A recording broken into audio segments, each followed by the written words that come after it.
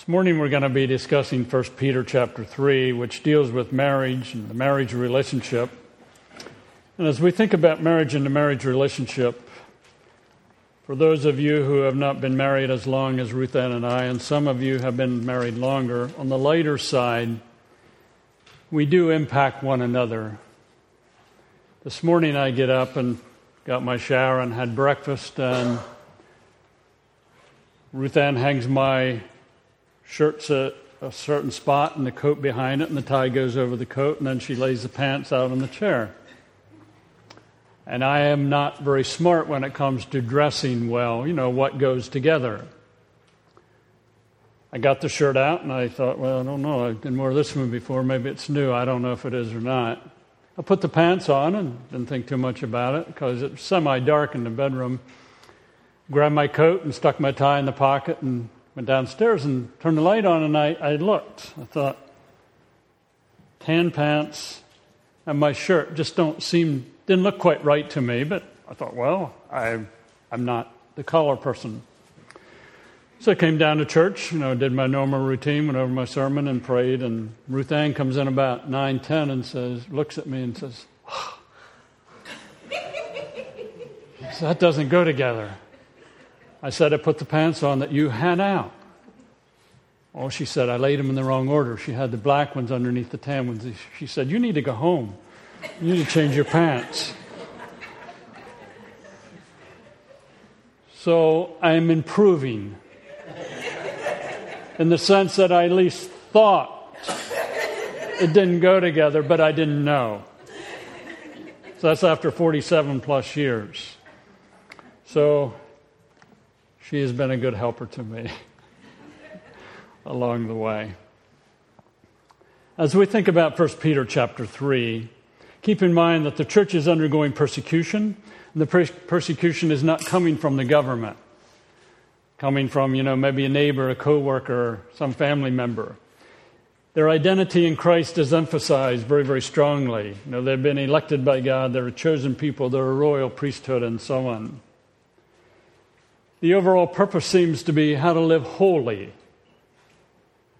and to live godly in a foreign culture. That is, they as believers are not at home in the culture in which they lived. There's an emphasis also that you're servants of Christ. Servants of God, you yield to Him, you surrender to Him. Let's read together beginning with verse 1 of 1 Peter 3. Wives, in the same way, be submissive to your husbands, so that if any of them do not believe the word, they may be won over without words by the behavior of their wives, when they see the purity and reverence of your lives. Your beauty should not come from outward adornment, such as braided hair, and wearing of gold and jewelry and fine clothes. Instead, it should be that of your inner self, the unfading beauty of a gentle and quiet spirit, which is of great worth in God's sight. For this is the way the holy women of the past who put their hope in God used to make themselves beautiful. They were submissive to their own husbands, like Sarah, who obeyed Abraham and called him her master. You are her daughters if you do what is right, and do not give way to fear. Husbands, in the same way, be considerate as you live with your wives, and treat them with respect as a weaker partner, and as heirs with you of the gracious gift of life, so that nothing will hinder your prayers. And as we read this passage, the context is important. In chapter 2 and verse 11, he says, Dear friends, I urge you as aliens and strangers in the world to abstain from sinful desires, which war against your soul. Live such good lives among the pagans that though they accuse you of doing wrong, they may see your good deeds and glorify God on the day He visits us. He's encouraging them in the midst of difficulty, in the midst of living by a different standard, so to speak. He calls them aliens and strangers. Live well so that they see your good deeds and they glorify God on the day He visits.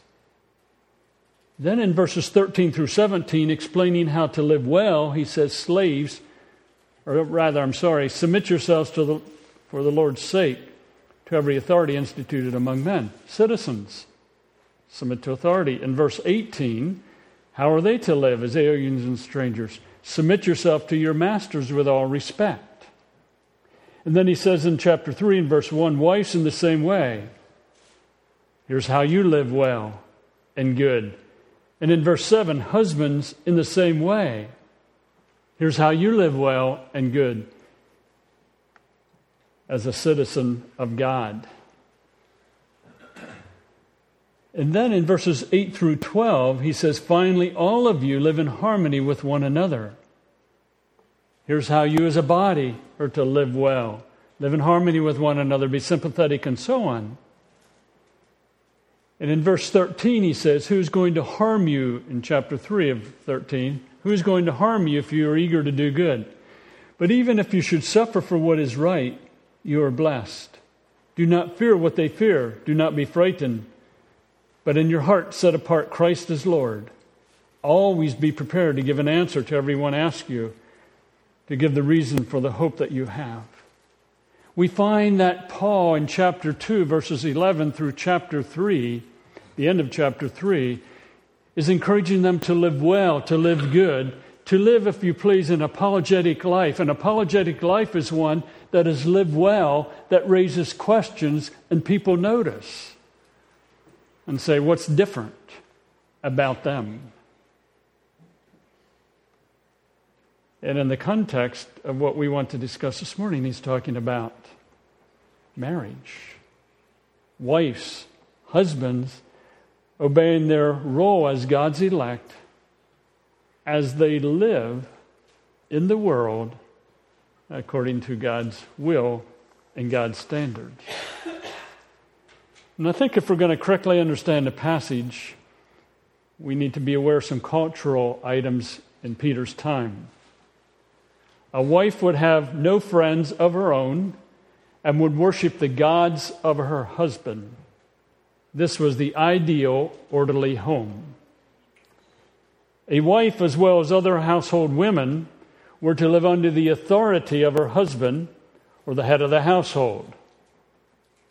Women were considered inferior to men.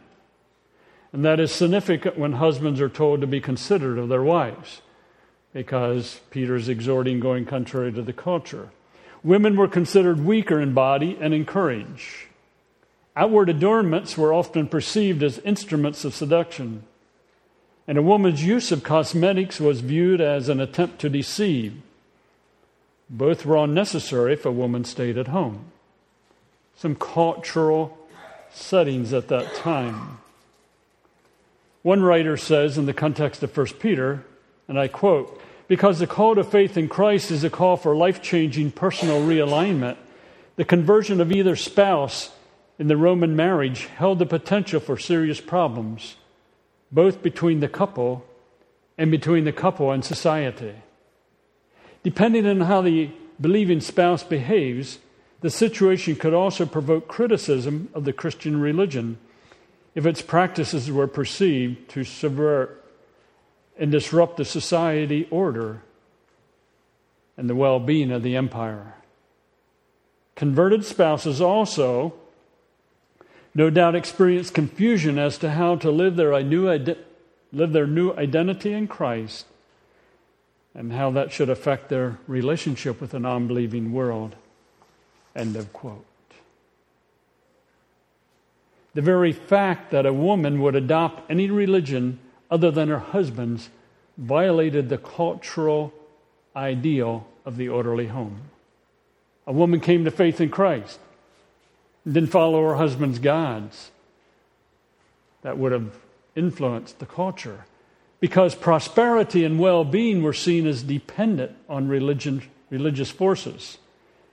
Disorder in the home was a threat not only to the family, but to society.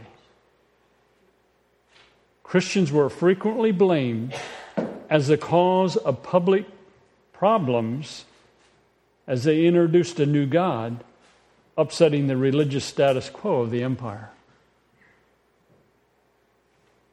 The husband and society would perceive the wife's worship of Jesus as rebellion, especially if she worshiped Christ exclusively. If the wife persisted in her new religion to the extent that others outside the household learned of it, the husband would also feel embarrassment and suffer criticism for not properly maintaining his household. The wife's attendance at Christian worship would provide the opportunity for her to have friends with other Christians who were possibly not her husband's friends. If a Christian wife attended Christian worship outside of her home, and especially without her husband, society would perceive that act as questionable. So Peter is writing to a culture that had some what would be called cultural norms. There's no connection there. So there'd be some cultural norms. And he's giving guidance on how to live as an alien, as a stranger, how to live a good life. And in verses 1 through 6, he addresses wives. And in verse 7, he addresses husbands. And he says to wives in the same way, just as slaves were to live in a certain way, to live a good life, as citizens are to live a certain way to live a good life, he says, wives, be submissive to your own husbands. And the idea of submission is willingly placing yourself under. The mindset, I think, would spring from Genesis chapter 2. We won't turn there this morning, where God in creation established an order for husband and wife. The idea of submission is not a have to, but one of reverence for the Lord. For the wife, it would bring freedom because she would be living in the sphere for which she was created. God created husbands to live and respond in a certain way, wives to live and respond in a certain way. Freedom comes as we live in the design for which we were created. A fish is free when it's in the water. A train is free when it's running on a track. A man is free when he is being considerate of his wife, treating her as a co-heir of the gospel of Christ. A wife is free as she lives in submission to her husband. And then he goes on, in the same way, be submissive to your husband, so that the reason, if any of them do not believe the word, they may be won over without words by the behavior of their wives. Do not believe. The word faith, believe, is used a number of times in 1 Peter, and it carries with it the idea of do not believe would be disobedient, uncompliant. So they do not believe. A husband who would not believe would be uncompliant to what? The gospel of Christ. A firm persuasion concerning Christ. A firm persuasion from our perspective that would rest on the gospels of Christ. It's not a hope so, but it's a revealed thing where Christ was revealed. It's confirmed through Christ's bodily resurrection and evidenced through obedience to Christ. So he writes to the wives and he says, if your husband doesn't believe, that is, believe the word, tied in with the gospel of Christ, they're uncompliant, they haven't come to faith in Christ, they may be won over. They may acquire possession of eternal life. How? By the behavior of their wives, the believing wife. And the idea of behavior is just a lifestyle, not a week here and there, but a lifestyle of response to her husband in submission. What happens when the husband sees the purity, the chaste, the pure, the innocent, the blameless, the morally pure life of the wife? Without words, but they see the purity of the wife's life. Not only purity, but he says reverence. The Greek word for reverence is used several times. It's used in 1:17, where he talks about living with a reverent fear. It's used in 2:17, where he talks about fearing God. It is used in 2:18, where slaves are to submit to their masters. And it's used here in 3:7. And the idea of fear or reverence is amazement, astonishment, a trembling, a terror. It depends on the context as to what it means. In this context, there seems to be the amazement and astonishment. They see the purity and reverence of your life. Now, I realize what I'm putting on PowerPoint now is long, but I'm doing it for a definite reason. To emphasize reverence. In the context of 1 Peter to this point, reverence seems to be an amazement that one was elected by God, experienced the sanctifying work of the Spirit, cleansing through the sprinkling by Christ's blood, grace and peace in abundance, experienced the new birth, experiencing a living hope, anticipating an inheritance that will not perish, spoil, or fade, enjoys the salvation revealed, having an impartial judge,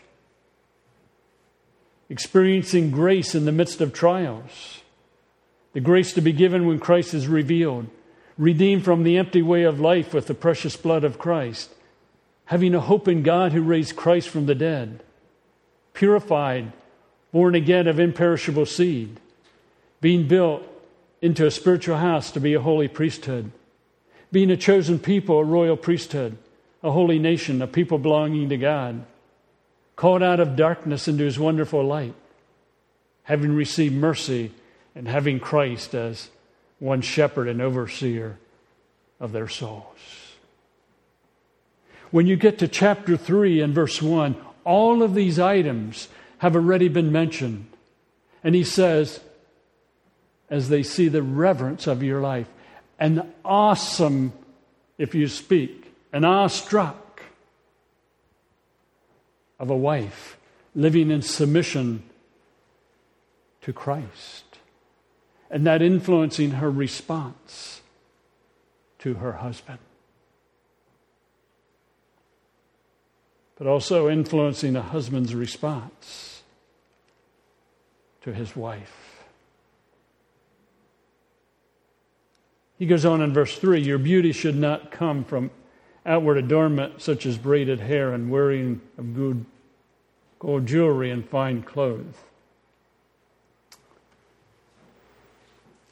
The adornment shouldn't be coming from merely the outside. Instead, it should be that of your inner self.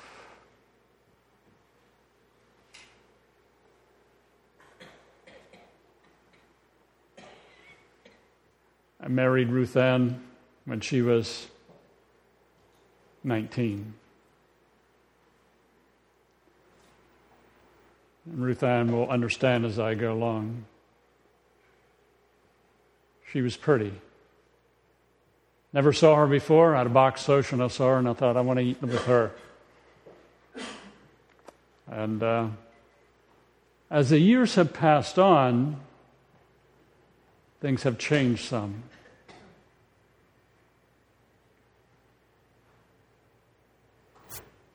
No, she gets a few wrinkles. She don't have the same energy. She gets headaches. You want to laugh at this when you can. She sags some places.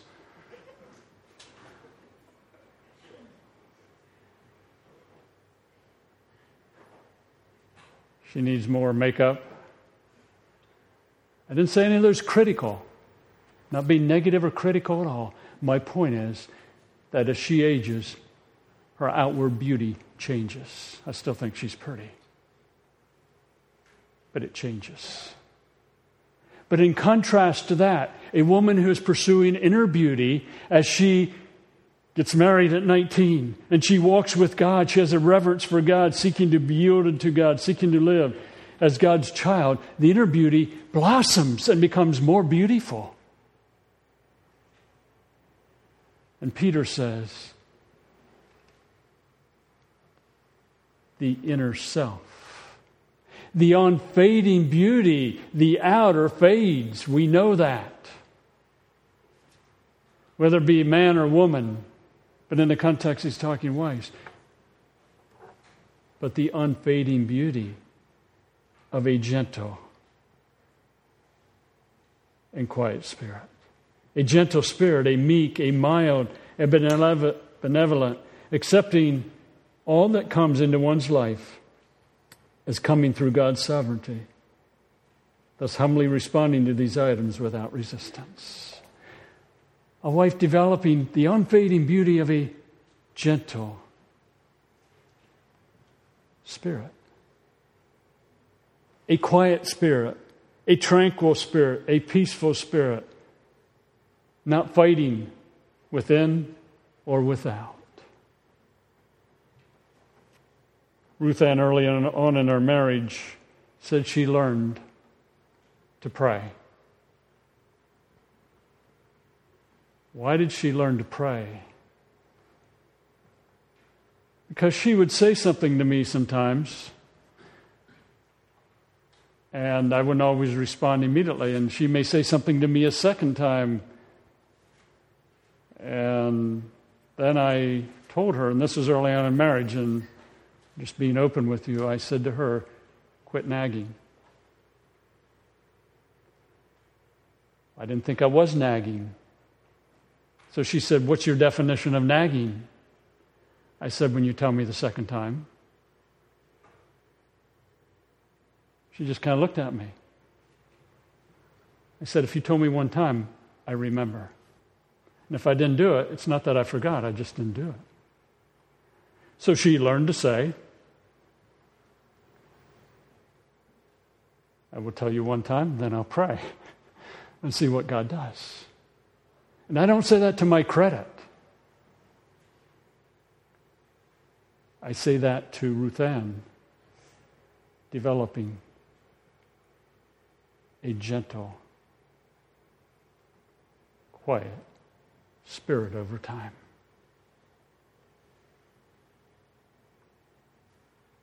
And Peter goes on to say this is of great worth in God's sight. He doesn't knock the outward. He just says, make the focus, the unfading beauty of a gentle and quiet spirit. In verse 5, for this is the way holy women of past put their hope in God, used to make themselves beautiful. They were submissive to their own husbands. And then he says specifically, like Sarah, who obeyed Abraham and called him her master. Now that's coming from Genesis chapter 18, as the angels come to visit with Abraham and say, Sodom and Gomorrah is going to be destroyed, and Abraham prays. And we're not going to look at the passage at this time. Lord willing, sometime in the future we'll go back to Genesis and see the context of Sarah calling Abraham her master. But here Sarah is held up as one who is submissive to her husband. And then he says, you, referring to wives, are her daughters if you do what is right and do not give way to fear. The idea of fear is tied in with terror, part of the definition we looked at earlier, the terror side. The specific fear seems to be in relation to things not turning out if I submit to my husband and develop an unfading beauty. Now think about Sarah. Abraham said, we're going to Egypt. They're going to see your beauty, and they're going to kill me to get you. So tell them you're my sister. And that was partially true. She was his half-sister. But she did that. And think about the fear on Sarah's part. If I tell him I'm a half-sister, or he's my sister, they're going to take me, and I'm going to have to be involved with another man other than my husband. That's what was cracking up to be. Because if Abraham is Sarah's sister and not seen as a husband, they'll let him live. They'll take Sarah and make her Pharaoh's wife, one of a number. And the same thing happens in Genesis chapter 20. He says, you are her daughters if you do what is right and do not give way to fear. Don't you think there was some fear, concern on Sarah's part? It may have involved some loss of control. Or will my husband totally reject me if I respond in a certain way? Well, that's wives. He says in verse 7, husbands, in the same way. In the same way, just as a citizen is to live a good life, as a slave is to live a good life, as a wife is to live a good life, husbands, in the same way, be considered as you live with your wives.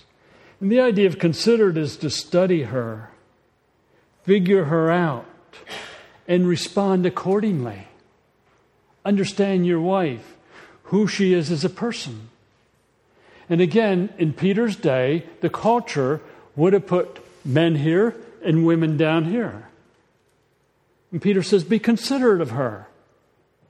Understand her. Treat her accordingly. They're not an object to be controlled. That's a revolutionary idea in that culture. Your wife is not an object for you to control or take advantage of. Be considerate of her. Yeah.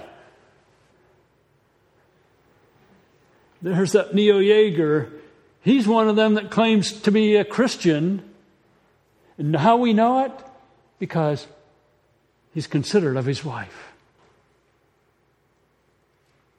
That's contrary to the norm. Be considerate of your wife as you live with her. Live with your wives. And then he says, in the context of knowing them, how they think and how they reason, in the context of considering them as being valuable, consider them and live with your wives and treat them with respect.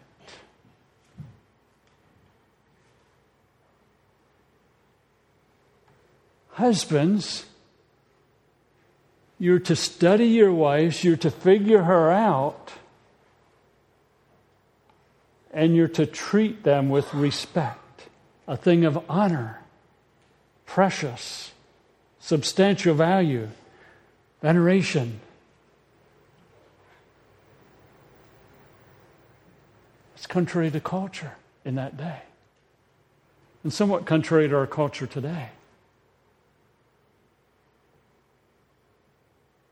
Treat her with respect.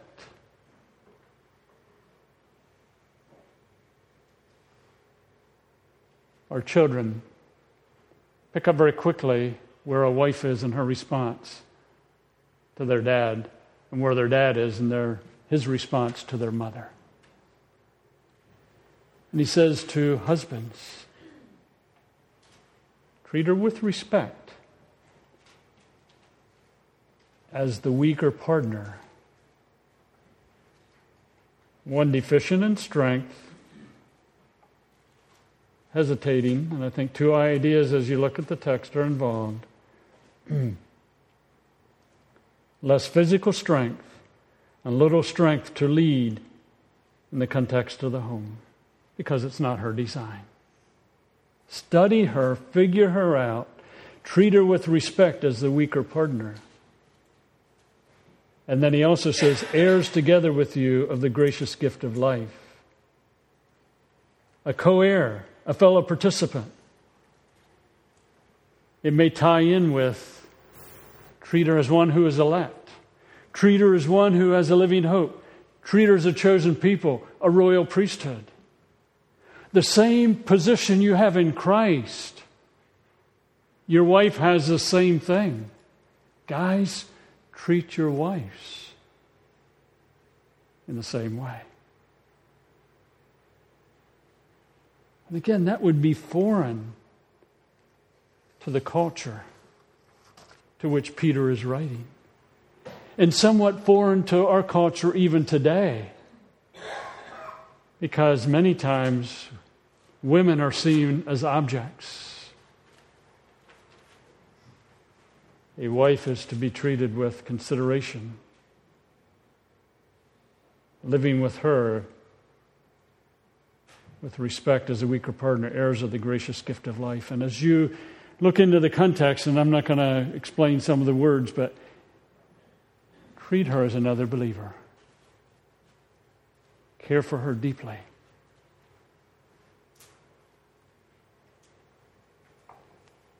Thinking about 1 Peter 3, 1 through 7, freedom comes for servants.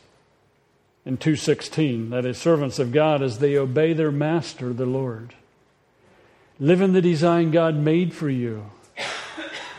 Be content. Enablement from the Lord is experienced as a wife and as a husband choose to obey. Blessing comes as we act in obedience.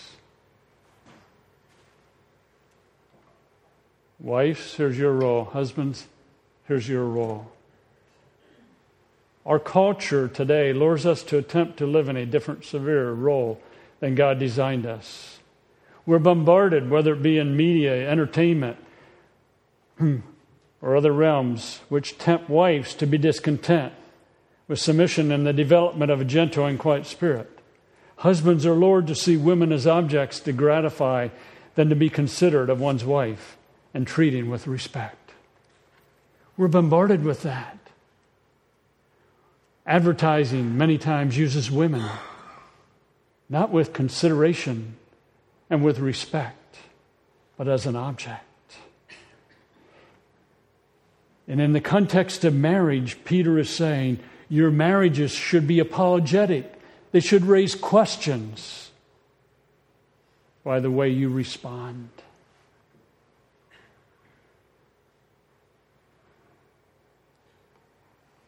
Our marriages here at Roaring Brook, not limited to here at Roaring Brook, but since we're here, should raise questions concerning our culture.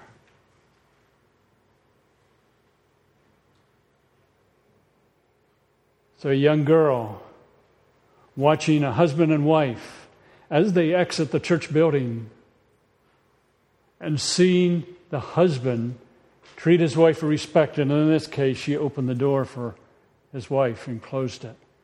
And that young girl thinking in her heart, maybe all men are not like the men in my life to this point. That's an apologetic marriage. A simple act of a husband opening the door. And I'm not saying you have to open the door, but in that case, he did.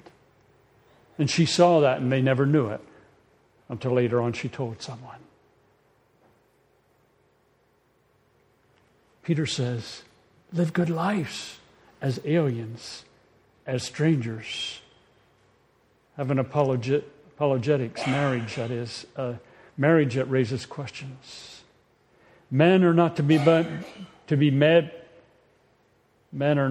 bad-mouthed and criticized, but honored by the way wives speak of their husbands and men in general. Women are not to be seen as objects, to be used, but respected and studied by their husbands. Please understand that marriages in Christianity have a very, very powerful apologetic value. I lived 19 years watching my father relate to my mother and my mother relate to my father. That deeply, deeply impacted me. And that has deeply influenced the way I respond to Ruth Ann.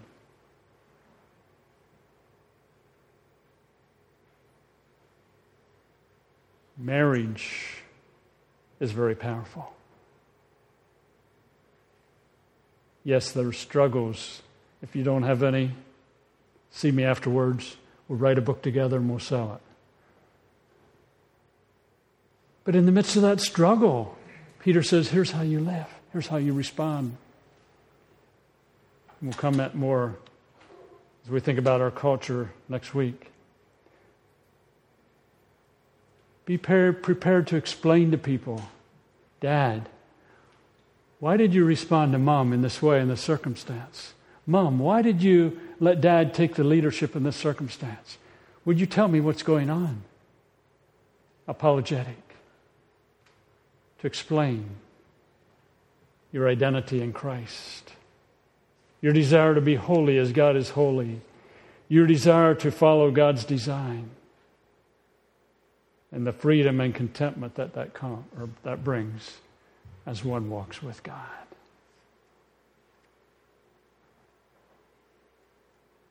In a broken world, and a fallen world, and an imperfect world, as we seek to fulfill our role in the midst of the struggles of marriage, it has a profound impact. And I'll close with an example that Ruth Ann shared. Over the years, Ruth Ann has cared for a number of elderly people. And occasionally I will call her on her cell phone. Unbeknownst to me, I called her one day, and Ruth Ann answered, and she got off the phone, and the lady that she was caring for said to Ruth Ann, you and your husband have a pretty good relationship. And Ruth Ann said, how'd you know? By your I don't know if she said, but it was less than 2 minutes, I'm sure. I usually don't talk real long. By your conversation with your husband. She didn't hear a word I said. She only read Ruth Ann's response. My point is, we deeply influence others. In day by day living. Let's pray. Father, we are so grateful for all that we have in Christ. In 1 Peter 1 and 2, you mentioned so many items through Peter that believers have. Sprinkling by the blood of Christ, the sanctifying work of the Spirit, an inheritance that won't perish, spoil, or fade away, a new birth, being a chosen people, a royal priesthood, a holy nation, a people belonging to God. And Father, our desire would be who we are in Christ as we live our daily lives, to live them well, to live them good, to reflect your work in our lives, to live, as I say, apologetic lives in the sense that unbelievers notice, children notice, and may ask questions, may want to know what makes us different. And we confess as we seek to live in obedience to you, we struggle. What husband, what wife has not been tempted, or not only tempted, but yielded to temptation to respond incorrectly? But again, even how we respond to relational struggles in marriage influences others because they see how we respond to that. Move us more and more, Father, to picture Christ in the church. Thank you for the work you've already done in our lives. And we want you to continue to work in our lives. For it's in Christ's name I pray. Amen.